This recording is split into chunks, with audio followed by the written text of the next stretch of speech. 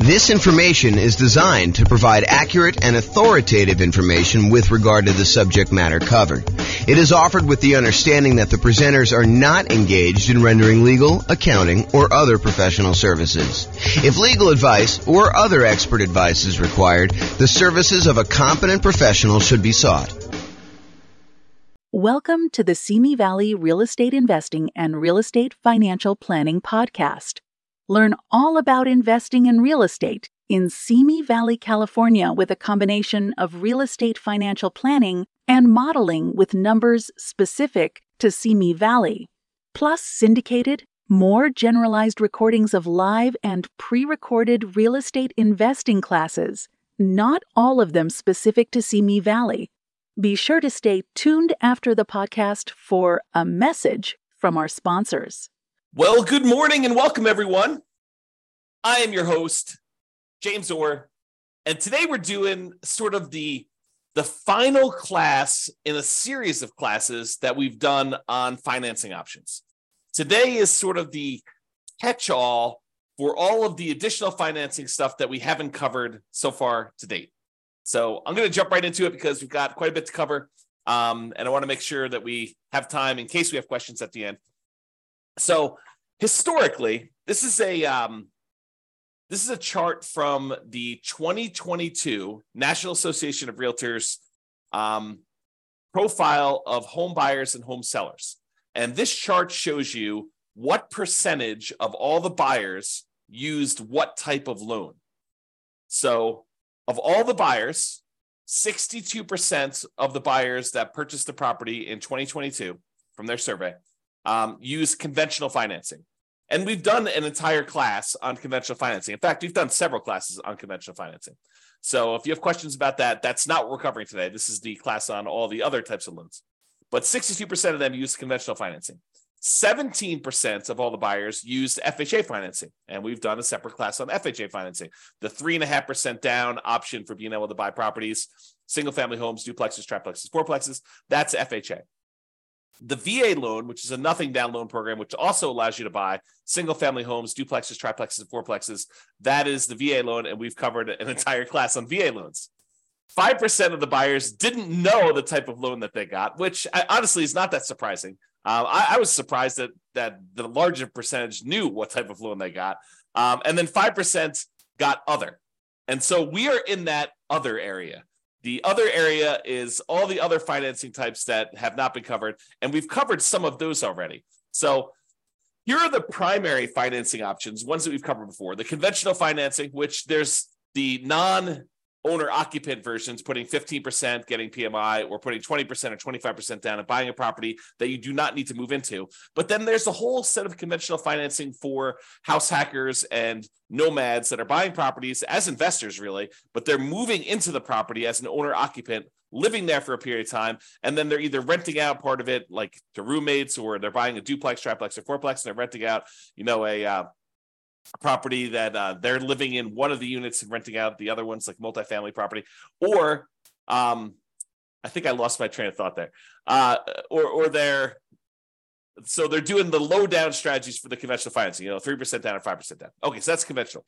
The FHA, we talked about that. That's 3.5% down. VA, we talked about that. USDA is a rural property. It's a nothing down loan program for single family homes, and you use that to buy rural properties in different parts of the country. It's not going to be in a major city. You may need to drive in order to qualify for that. And then we had an entirely separate class on portfolio financing, which is the financing you typically use when you are either buying in some type of LLC, you're buying with partners and forming an LLC, you're buying with some type of self-directed retirement account, or you are buying and you've already got 10 conventional loans, so that you're buying your portfolio loan after you've gotten your loan spots filled up. So we've covered an entire class on that. We're not going to cover today.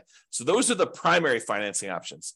This shows you an entire visual showing you all the financing options and then all of the additional financing options that were not the primary ones that we covered. And in order to zoom in and make it a little easier, I broke it up in 2 steps. We've already talked about these. So today we're going to talk about some of these other ones.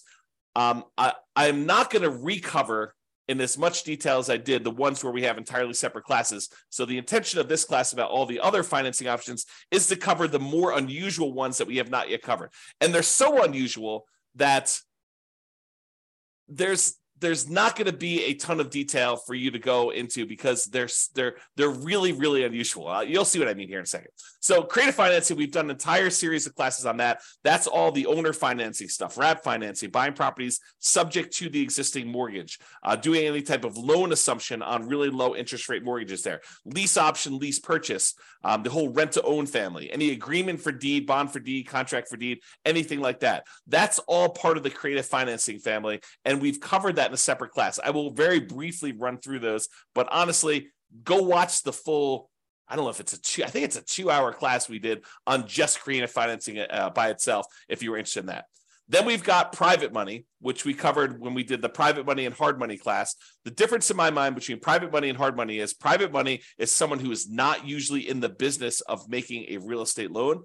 Someone like grandma or grandpa or Uncle Larry or Uncle Bob, the people that they know you, they like you, they trust you. They may have some money invested in something else like CDs, and they're looking to get a good return on their money. And you are a real estate investor and you're looking to borrow money in order to go buy a property, but they are not typically in the business of loaning money on real estate loans. That's private money in my mind.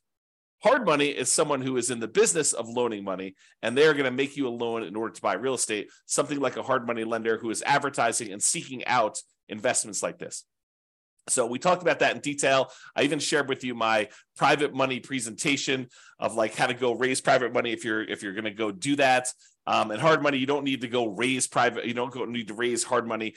They are already doing that. That is their job, is that they are providing these hard money loans. And we've covered those in a separate class. So I'm not going to deal with a ton of detail on that today either. One thing that we haven't covered super recently, but I have an entire class on as well, is the home equity lines of credit. So using your HELOC, home equity line of credit, in order to borrow money in order to acquire additional properties or buy them outright. So for example, you own your own home, your primary residence free and clear, and you want to go buy a rental property. One could, if they were so inclined, actually do a HELOC on their primary residence, use all the money from that in order to buy the investment property free and clear. So basically, they're transferring a loan, they're putting a HELOC on their primary, and they're using that to buy the property outright. Or they could use that as a down payment in order to buy another property as well. So you don't need the whole amount of money, but you could use it and still be leveraged on the invested property. So we'll talk about HELOCs a little bit, although I do have a separate class on that as well. I do not have a separate class on life insurance, so we'll talk about that today. I do not have a separate class on buying properties cash, although I take that back, because yesterday I did a class on how much faster it was, in some cases, for you to actually pay cash for property. And I know that blows people's minds because it blew my mind yesterday when we went over the class. But basically, we showed that in some markets, it actually is faster for you to take all the extra time, that significant amount of extra time in order to buy a property all cash instead of buying properties with 5% down as a nomad and doing that strategy. So that was super interesting, I think, to see how significant that was in certain markets. So I do have a separate class on self-directed retirement accounts, but we'll cover that briefly today. And then I've like other classes we've done in the past on partnerships and how to structure them and all that stuff, not specifically on the financing part, although I probably will do a standalone one on that in the future too. But that is what we're planning on covering. So let's jump into some of this stuff, but realize that there is a lot of this that you already have in the terms of a full separate class on these. Okay. All right, so creative financing. Entire separate class on this, but here's the quick overview. Owner financing, it's when a seller owns a property free and clear, they do not have a mortgage on the property, and they act like the bank. You say to them, hey, I'd like to buy your property. They say, great, I'd like to sell you the property. I don't want to go get a traditional bank financing. They're like, that's okay. I'd like to get the income from the property. And you guys come to an agreement where you make them monthly payments, you negotiate the terms of the loan, you negotiate how long the loan will be. You negotiate what you need to qualify. In some cases, they'll ask you for your credit score. In some cases, they won't. Some cases, they'll want to see, proof of income. Some cases, they won't. So it's all negotiated there. The interest rate you negotiate with the seller is all negotiated. There's no set ones for that. It's not determined by a bank or anything like that. You get to negotiate it all. And so the seller will act like the bank, and they will accept monthly payments or yearly payments if you negotiate it that way, or quarterly payments, whatever you want to negotiate. And the seller will act like the bank to finance that property for you. That's owner financing. What if the seller has a loan on the property still? Well, you might be able to structure it as wrap financing then, where the seller is going to accept the payment for you. but they are going to pay part of the payment you give them on their underlying loan. They're going to wrap the financing that they have currently on the property, and they're going to give you a new loan around that. So let's say you're buying a $400,000 property, but they owe $200,000 on it with a loan that they already own. So you're going to take that $200,000 loan, you're going to leave it in place. The seller is going to collect payments on you making a payment for the full $400,000 purchase price minus whatever you decide to put up for down payment, whatever you negotiate. And then they're going to take part of the payment that you give to them, and they're going to pay that underlying $200,000 loan. That's wrap financing. Loan assumption is when you're going to formally go to the bank and you are going to formally assume, you're going to apply and take over full responsibility for a loan that the seller already has. So, for example, the seller, a couple of years ago got a really, really good FHA loan, and you come in and you want to buy that property from them. You can formally go to the lender that has that loan and tell them you would like to formally assume the FHA loan. And they will have you fill out some paperwork. They may have you pay a fee. And then you take over their FHA loan with their old interest rate, which is probably attractive compared to what you can get today. The tricky part about doing loan assumptions in today's market is, in a lot of cases, not every single case, but in a lot of cases, the seller has acquired a property where they got their loan a few years ago, and the property values have gone up very rapidly since then. So they may have some equity that you may need to negotiate in some form or pay them in order to be able to formally assume their loan. Okay, so that's loan assumption. That's part of the creative financing. Then there's the whole rent to own, lease option, lease purchase family, which is you go to a seller. You go to usually to a landlord who's renting the property, although it can be to a seller, and you go to them and you say, look, I realize you're renting this property. I would like to rent it from you, but I would also like to be able to buy it from you. They're like, that sounds good. Why don't we go ahead and do this? We will structure a lease agreement, and I'll give you an option agreement to be able to buy the property. And so now you have a lease agreement in place with also, in addition, an option agreement in order to be able to buy the property for a certain price at a certain date in the future with certain terms. And so basically you structure this. That's a lease with an option. Or you guys can come to an agreement and have the attorney say to you, hey, look, why don't we do this as a lease purchase? We'll have a lease agreement in place and we'll have a purchase contract that's good for a year or 2 years or whatever it is. And so now you have a lease with a purchase contract, which is a lease purchase. So that's the whole rent to own, lease option, lease purchase family, if you want to structure it that way. Then there's the whole agreement for deed, bond for deed, contract for deed, installment land contract. You could think of this almost like your car financing, where you don't technically own your car until you've made all the payments as agreed. That's this version for house. You have an agreement with the seller that says if you make payments over a certain agreed upon period of time and you pay off the full amount of the property, at the end of it, they will then give you a deed for the property. It's different from owner financing. That owner financing, you have a deed that you get immediately, but then there's usually either a mortgage or deed of trust that says if you don't pay, then the deed can be pulled back. You can have a foreclosure and the deed can be pulled back to the seller. So with an agreement for deed, the seller holds the deed until the very end. So some type of either installment land contract, agreement for deed, bond for deed, contract for deed. And then the last one is subject to. So the seller has a loan on the property and they agree to deed you ownership of the property and you agree to start making payments on their underlying loan. That's subject to. Okay, so that's the whole creative financing family. Go watch the 2-hour version of that class for a lot more detail on that. But that is one of the other financing options that we have not talked about. Well, I guess we've talked about it in a separate class. All right, let's now talk about some private financing. And again, we have an entirely separate class on private financing and owner financing where I give you some of my private financing. I think I give you my private financing report that I would use when I'm sitting down talking to somebody who is maybe interested in loaning money. You can look through that. Do not copy mine, please. Go ahead and use it to get some ideas and then make your own. All right, so private financing. We don't usually use private financing for nomads or house hackers. This is usually, like investment properties that you're not moving into, although you could, I guess, in some really rare cases, get grandma to loan you money in order to do a nomad property, but it's highly unusual. Most cases, we're actually using some type of conventional long-term financing on those. So private financing, as I mentioned before, this is friends and family. It is not someone who's in the business of making loans. So to go to somebody and say, do you know somebody who's doing private financing? That's not how you do this. What you're really asking them is, do you know someone who's a hard money lender? If you want to do private financing, you got to go talk to them individually. At Thanksgiving dinner, you tell grandma what you're doing. She's like, I got this money sitting in the CD. Why don't we do something together? You can say, that sounds like a great idea, grandma. Let's work together and you can loan me the money. That's private financing. Or you're at work and you're telling your buddy at work, hey, I'm doing these fix and flips and, I'm borrowing money from this guy and he's charging me 15%. And the guy's like, hey, 15%, that sounds really good. I said, yeah. He's like, hey, I'd be willing to do it for 12% or 10% or 8% or 7%. And so you end up talking to your buddy at work and your buddy at work's got some money that they want to get a return on. And you guys work together to structure that, usually with the help of an attorney structuring the paperwork for the first time or two. Okay. So private financing, more flexible than banks and can be much faster to close. The relationship is really important. It's actually critical in this case. It still requires a good financial statement because grandma's going to want to know that you're solvent, right? She's probably not going to take a risk if, you're not paying your other bills. She may, but probably not. And then it's typically, the range that you're able to negotiate is completely up to you, what you and grandma or someone else decide. But I would say it's typically in the 4 to 8% range right now. Can be a little bit higher, can be a little bit lower, depending on your relationship with the person and what they want and need. Okay, so that's private financing. Hard money, entirely separate class on this. Don't usually use this for nomads or house hackers because the hard money lenders are not usually willing to make consumer loans where you are moving into the property. They usually only want to make commercial loans where you are not moving into the property. So they'll do loans like stuff on fix and flips, or if you're doing some type of like BRRRR strategy where you're buying a property, you're rehabbing it, you're getting it rented out, and then you're refinancing it at this point, probably a year later. That's the new rule for doing BRRRR. So you're probably doing that and you're using a hard money lender for that kind of 12-month period in order to do it.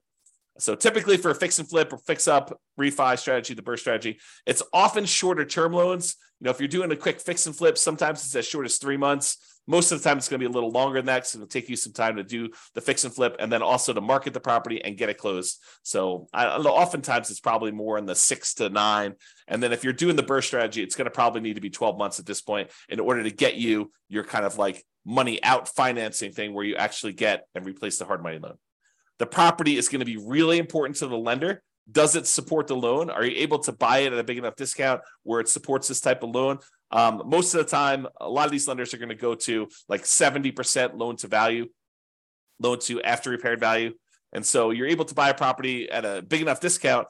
A lot of times you'll be able to do this as a nothing down loan program. More often than not, though, I think you're going to find that you're going to need to bring some money to the table, if not for the purchase, then for the fix up part of the process as well. It is possible you could do it as completely nothing down, but it is tricky to do. You can do it, but it's going to expect a lot of hard work and jump into a lot of hoops and trying to find the perfect property, the perfect lender, the perfect situation where you're able to do that. This business of doing fix and flips is a lot easier if you have some of your own money. That's another way of saying that. The borrower will typically be screened thoroughly as well. So a lot of folks think, I'm going to go do fix and flips because I've got bad credit or no credit. And, I want to get started in this real estate investing. And this is a way for me to build up my down payment and then build up my credit while I'm doing that, pay off some old debts I've got, clean up my credit, and be able to get a property where now I can go buy long-term buy and hold properties. So they think that going in and doing like fix and flip and doing hard money is the way to go. But oftentimes the hard money lenders, not always, but I would say the overwhelming majority of times, the hard money lender is going to want to look at you as the borrower as well.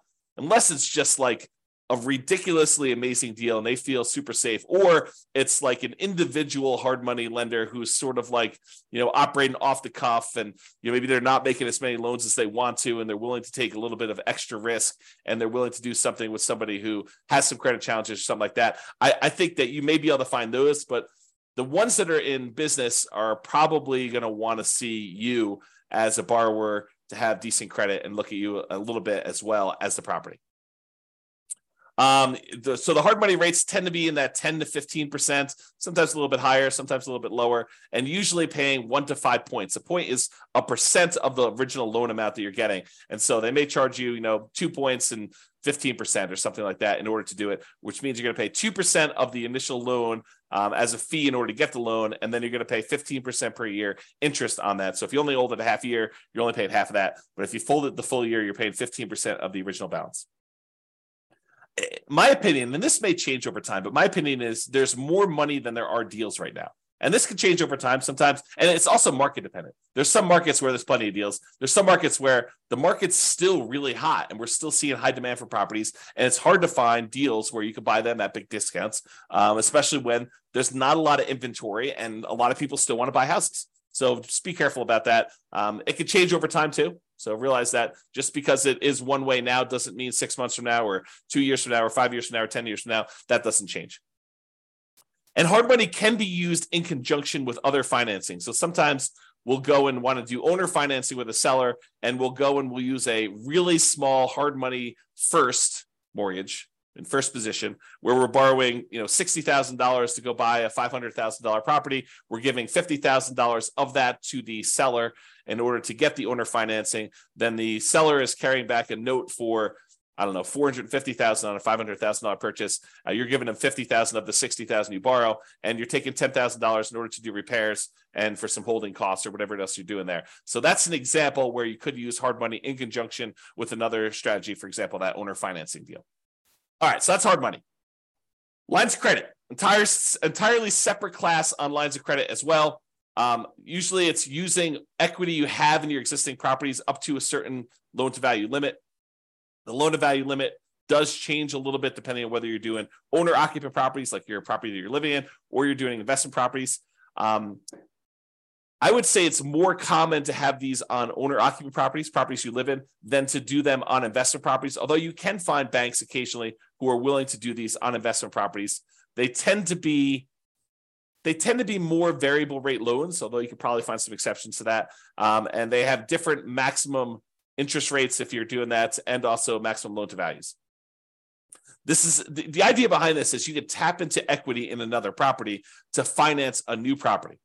The thing you need to be careful of when you're thinking about lines of credit is that make sure that the money you're pulling out of the HELOC, that the new property you're buying supports the payment on that as well. Otherwise, you've got this payment on your HELOC, and you may have used that money as a down payment, as an example, and then the property needs to support and get a big enough return, and it's going to be like what you would look at normally as your cash on cash return on investment, because normally it's thinking you're using that down payment, you've got that as money out there. So now your cash on cash return on investment needs to be enough to pay the payments on that HELOC that you got. And depending on what market you're in and what interest rates are in the property you're buying, that sometimes is hard to do. In some markets, it's easy to do, but in some markets, it's really difficult to do. So another little warning about HELOCs is, in some cases, these HELOCs can be closed early in times of tight lending periods. So if we see some type of financial crisis, it's not unheard of to have the bank call you up and tell you, hey, look, we're closing down your line of credit. Maybe they're telling you we want to see, depending on what your agreement actually with them says, but maybe they want you to pay off the amount that you owe in a certain period of time. Maybe they'll convert that to a fixed period loan, but they won't let you borrow anymore. So realize that there are times when the lender's appetite for these can change, usually with some type of financial crisis, like 2008, 2009, that sort of stuff, where now the lenders are no longer willing to have these home equity lines of credit out there and available to you in case you want to use them. So if you think this is going to be a strategy you could use universally, that may not be the best plan. If you think, hey, look, my plan is to go buy all these properties and have HELOCs on all of them, and then to use these HELOCs in order to acquire properties, that may work great until they close down all the HELOCs. And then you'd have to change your strategy. So just realize that can happen, kind of thinking ahead when you do your strategy. All right, life insurance. So I'm not an expert on life insurance, and there's not a separate class on this. So I'm going to try to cover it as well as I can, but realize that you want to go talk to, if you have a life insurance policy already, you want to go talk to your existing rep who can actually walk you through this. And if you're thinking about doing this, you should really study this. And there's a lot of, how can I describe this? There's a lot of information out there about life insurance that is designed to be persuasive to sell you life insurance, but is worded oddly. So there's a period of time a few years ago now, probably 3 or 4 years ago, where me and a couple friends were really digging into this life insurance idea. Like they talk about like the infinite banking stuff and everything like that. So there's a period of time where I was doing a ton of reading and a ton of study this. And one of the things I came away with is the way that some people were wording their description of life insurance and how it gets used, while it was technically correct, it was, in my opinion, misleading. It was worded in such a way that you could interpret it in a true way, but you could also say, that's not exactly what's going on there. So just be real, like eyes wide open if you're going to go do life insurance. Not that it's a bad thing, but realize that if it seems too good to be true, it probably is too good to be true. I guess is another way of describing what I'm talking about here. Okay, so the idea behind life insurance, though, is you can pay a company, a third-party life insurance company, and you can pay them a certain amount of money. And this is like term life insurance. I'll give you the really brief thing. So you pay a certain amount of money, and for a certain period of time, like the next year or 5 years or whatever it is, if you happen to die during that period of time, then the life insurance company will pay out. So, for example, maybe you pay in, I don't know what the numbers are, but let's say you pay in $1,000 a year for the next 5 years. And if you die at any point during the next 5 years, they will pay out, $1 million. I don't know if those are the exact numbers, but the idea is you pay in a certain amount of money and they pay you out a certain amount of money if you happen to die during that period. And there are usually some exceptions, like, if you die in within the first 3 months of the policy and it was, by your own doing or something like that, then they may not pay out. So there's usually some type of carve out for this type of stuff. So for life insurance. So that's sort of term insurance, and you don't have any residual balance. It's not like you pay the $1,000 in, and you've got an account with them that's accumulating or accruing or whatever it is like there. You pay them a certain amount of money, and you get the life insurance benefit from that. But there are all sorts of variations, and they go by a whole bunch of different names. And there's a wide range of all this stuff. But basically, you can choose to pay in a larger amount to the life insurance company. And they will then invest that money and they will earn a return. And then they will have your balance with them actually grow. And so part of the money is going to pay a life insurance premium so that if you do die, there is a big payout. But in addition to that, you're paying more than the amount that you would need to have paid just to have gotten that life insurance benefit. And then they're taking part of that extra money and they are investing it on your behalf. And so what are they investing in? I don't know. You can go look up their kind of guidelines exactly, but a lot of times they're investing in stuff like stocks or bonds or other investments that they might have. And in some cases, what they're doing is they're taking the money that they have and they are loaning it out to the actual holders of the policy. So for the example, so over the last 10 years, let's say you've been putting money in this life insurance kind of policy that you've got there. And over that time period, you've grown a balance with them where you have $100,000 sort of like accrued with them internally in your account. And they want to go and they say, look, you've got this $100,000 invested with us. What do you want to do? And you could go to them and say, I would like to borrow against my $100,000 that I have with you. And then they will loan that to you and they will charge interest to that.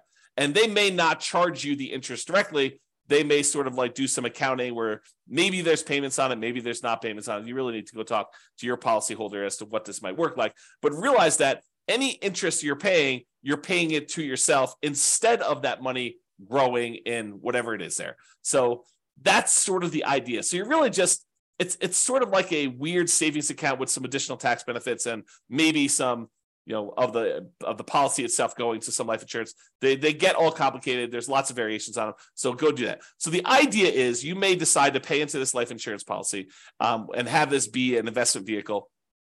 And then you could borrow money from this in order to purchase rental properties or do something else, whatever you really want to do. It's up to you as to what you can do there. And just make sure that your property can support any additional debt or interest payments that you're accruing or that you're actually having to pay by doing this life insurance policy.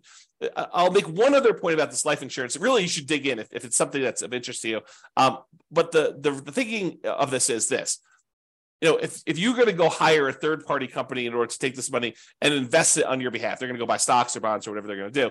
Realize that they're not usually giving you the exact return that they're earning.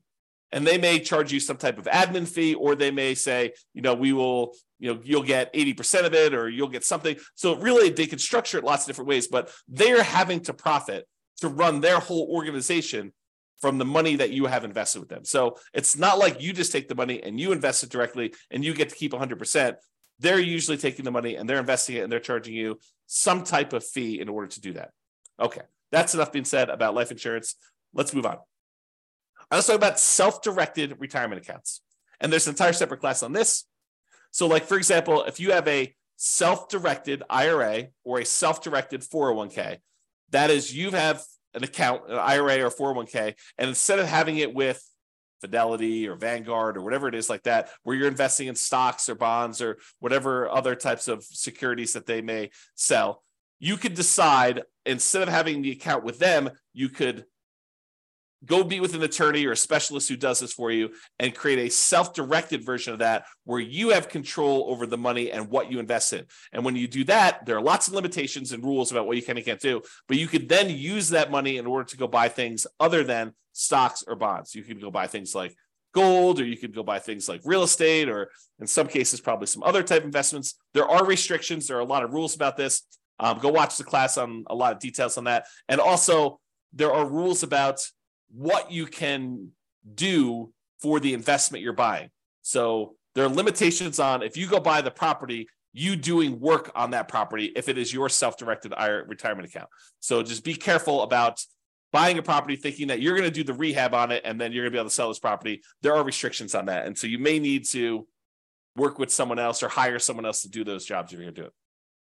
Now, if you go use this self-directed retirement account and you want to use it as a down payment to get a loan in order to do a purchase of property, most lenders are going to insist on doing a non-recourse loan because they can't go after your IRA or your 401k, your self-directed stuff. If you're getting a mortgage with the property owned by a self-directed retirement account. So if you think, I'm going to take this money and I'm going to go get a rental property, you're not going to probably be able to put 20% down. If you're going to get a non-recourse loan, usually as a portfolio loan with a portfolio lender, they're usually going to require at least 35% down as a non-recourse loan. And because they're using some type of, debt service coverage ratio in order to make sure that the property is going to be supporting itself, they may require more than 35% down. And it's been my experience with clients that have used these before is that sometimes you don't find this out until really late in the game, like a week before closing, when you've done a lot of stuff and you don't want to drop out of the contract. Then they tell you,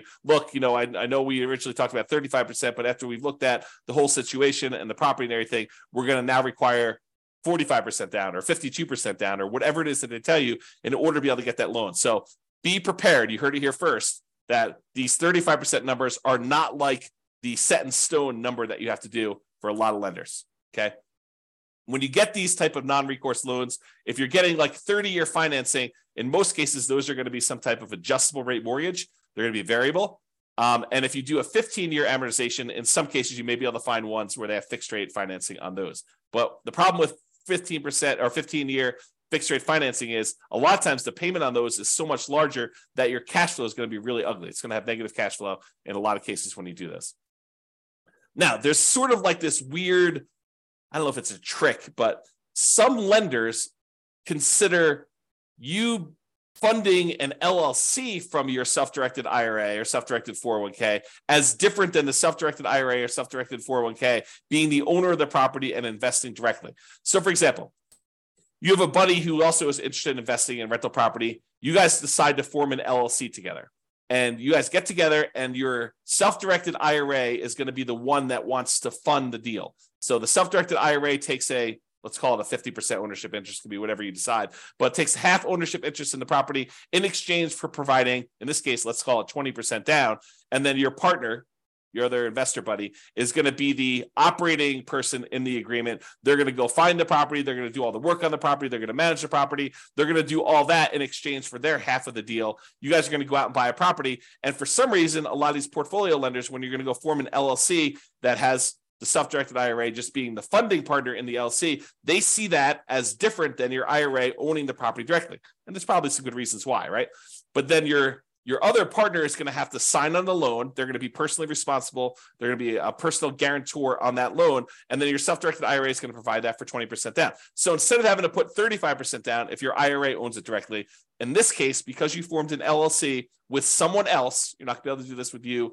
You're not going to be able to partner with your LLC, is my understanding. You need to do it with someone else. They will be able to personally guarantee the loan, and you will be able to do it with 20% down. So that's a kind of way to do it. Again, talk to a professional, specialize these in details, or go watch the 2-hour class to get some insight before you go talk to your guy. All right. Couple more. Cash. So yesterday, just happened to teach a class on this. We talked about, and there's lots of variations on this, but yesterday we talked about if you're doing like the nomad strategy of buying a property as an owner occupant, 5% down, moving into the property for at least a year, living there for a year, then after you're done living there for a year and saving up your next down payment, you convert that one to a rental. You buy your next property 5% down, you move into that one, you live there for a year, and you repeat this process until you have as many rentals as you want to acquire. So using that strategy compared to somebody who is moving into a property, living there, and they buy their one owner-occupant property first, and they stay there forever.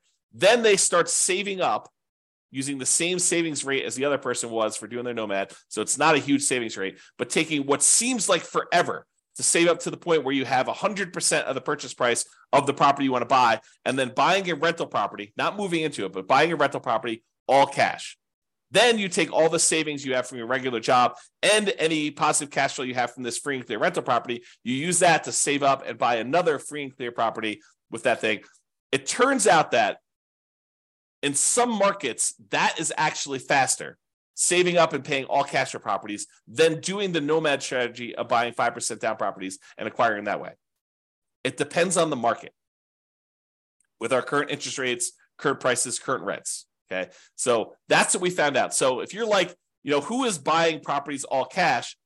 In some cases, it's actually faster for you to be financially independent, for you to do the cash strategy versus doing financing. And I'm sure in the future, I will also do comparisons doing, 20% down versus paying all cash, and 25% down versus paying all cash, and maybe even 50% down, like 5-0 instead of doing all cash. Like I'll go do all those strategies and I will show you how, and sometimes it's more effective, faster to do it other ways. And then I also yesterday looked at risk, which one is more risky. Turns out when you do financing, it is riskier. And then also how that impacts your net worth.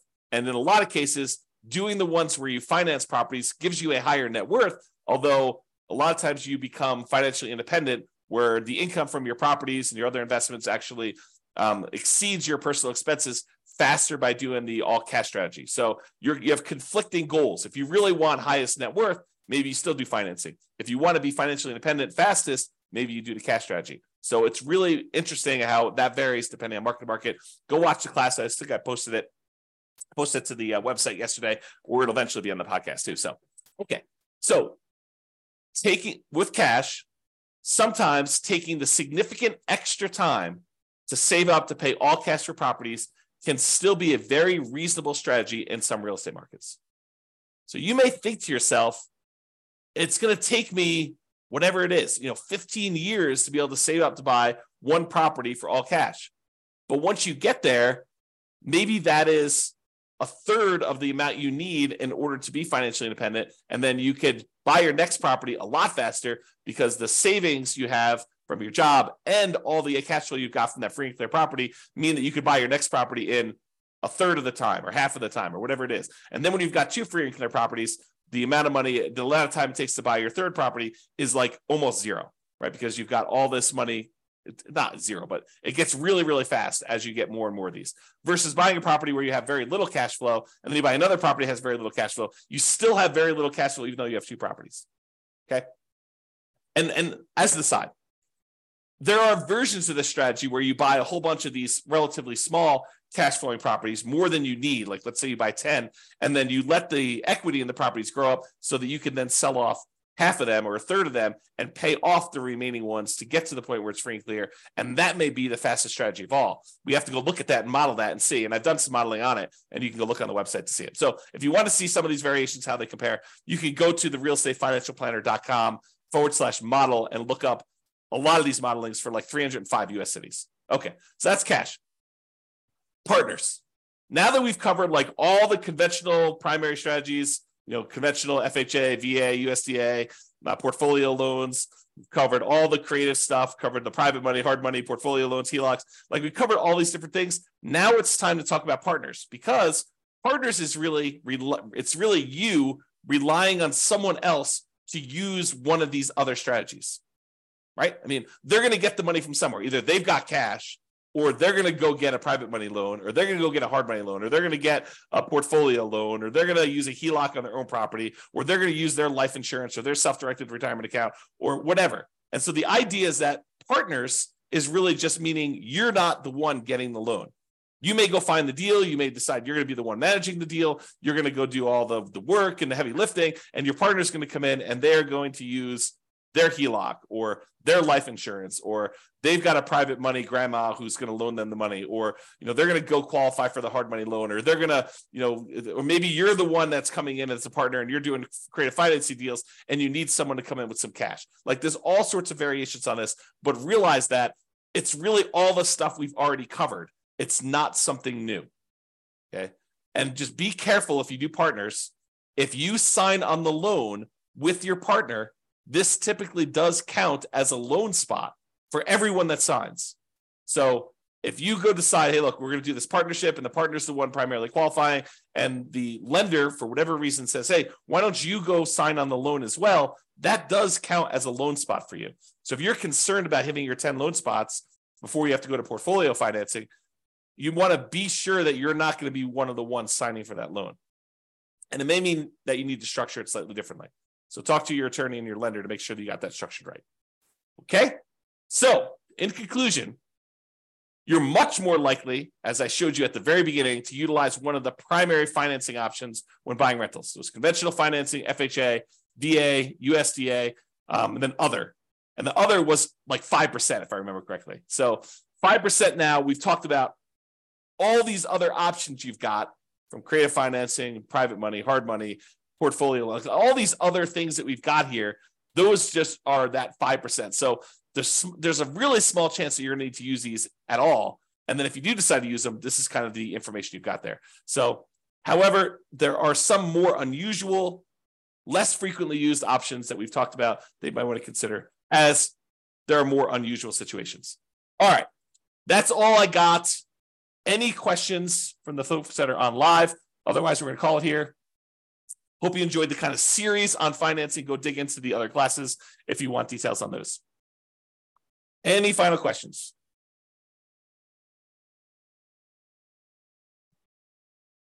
All right, that sounds great. I appreciate you guys. Thank you so much. I will talk to you all tomorrow for our next class. Bye-bye for now. With home prices up, mortgage interest rates up, and rents up, but not quite enough to counteract the higher prices and interest rates, cash flow on rental properties in Simi Valley is harder than ever. Book a call with the Real Estate Financial Planner to apply our proprietary 88 strategies to improve cash flow on your rentals. See the show notes for a link to schedule your call and improve your cash flow today.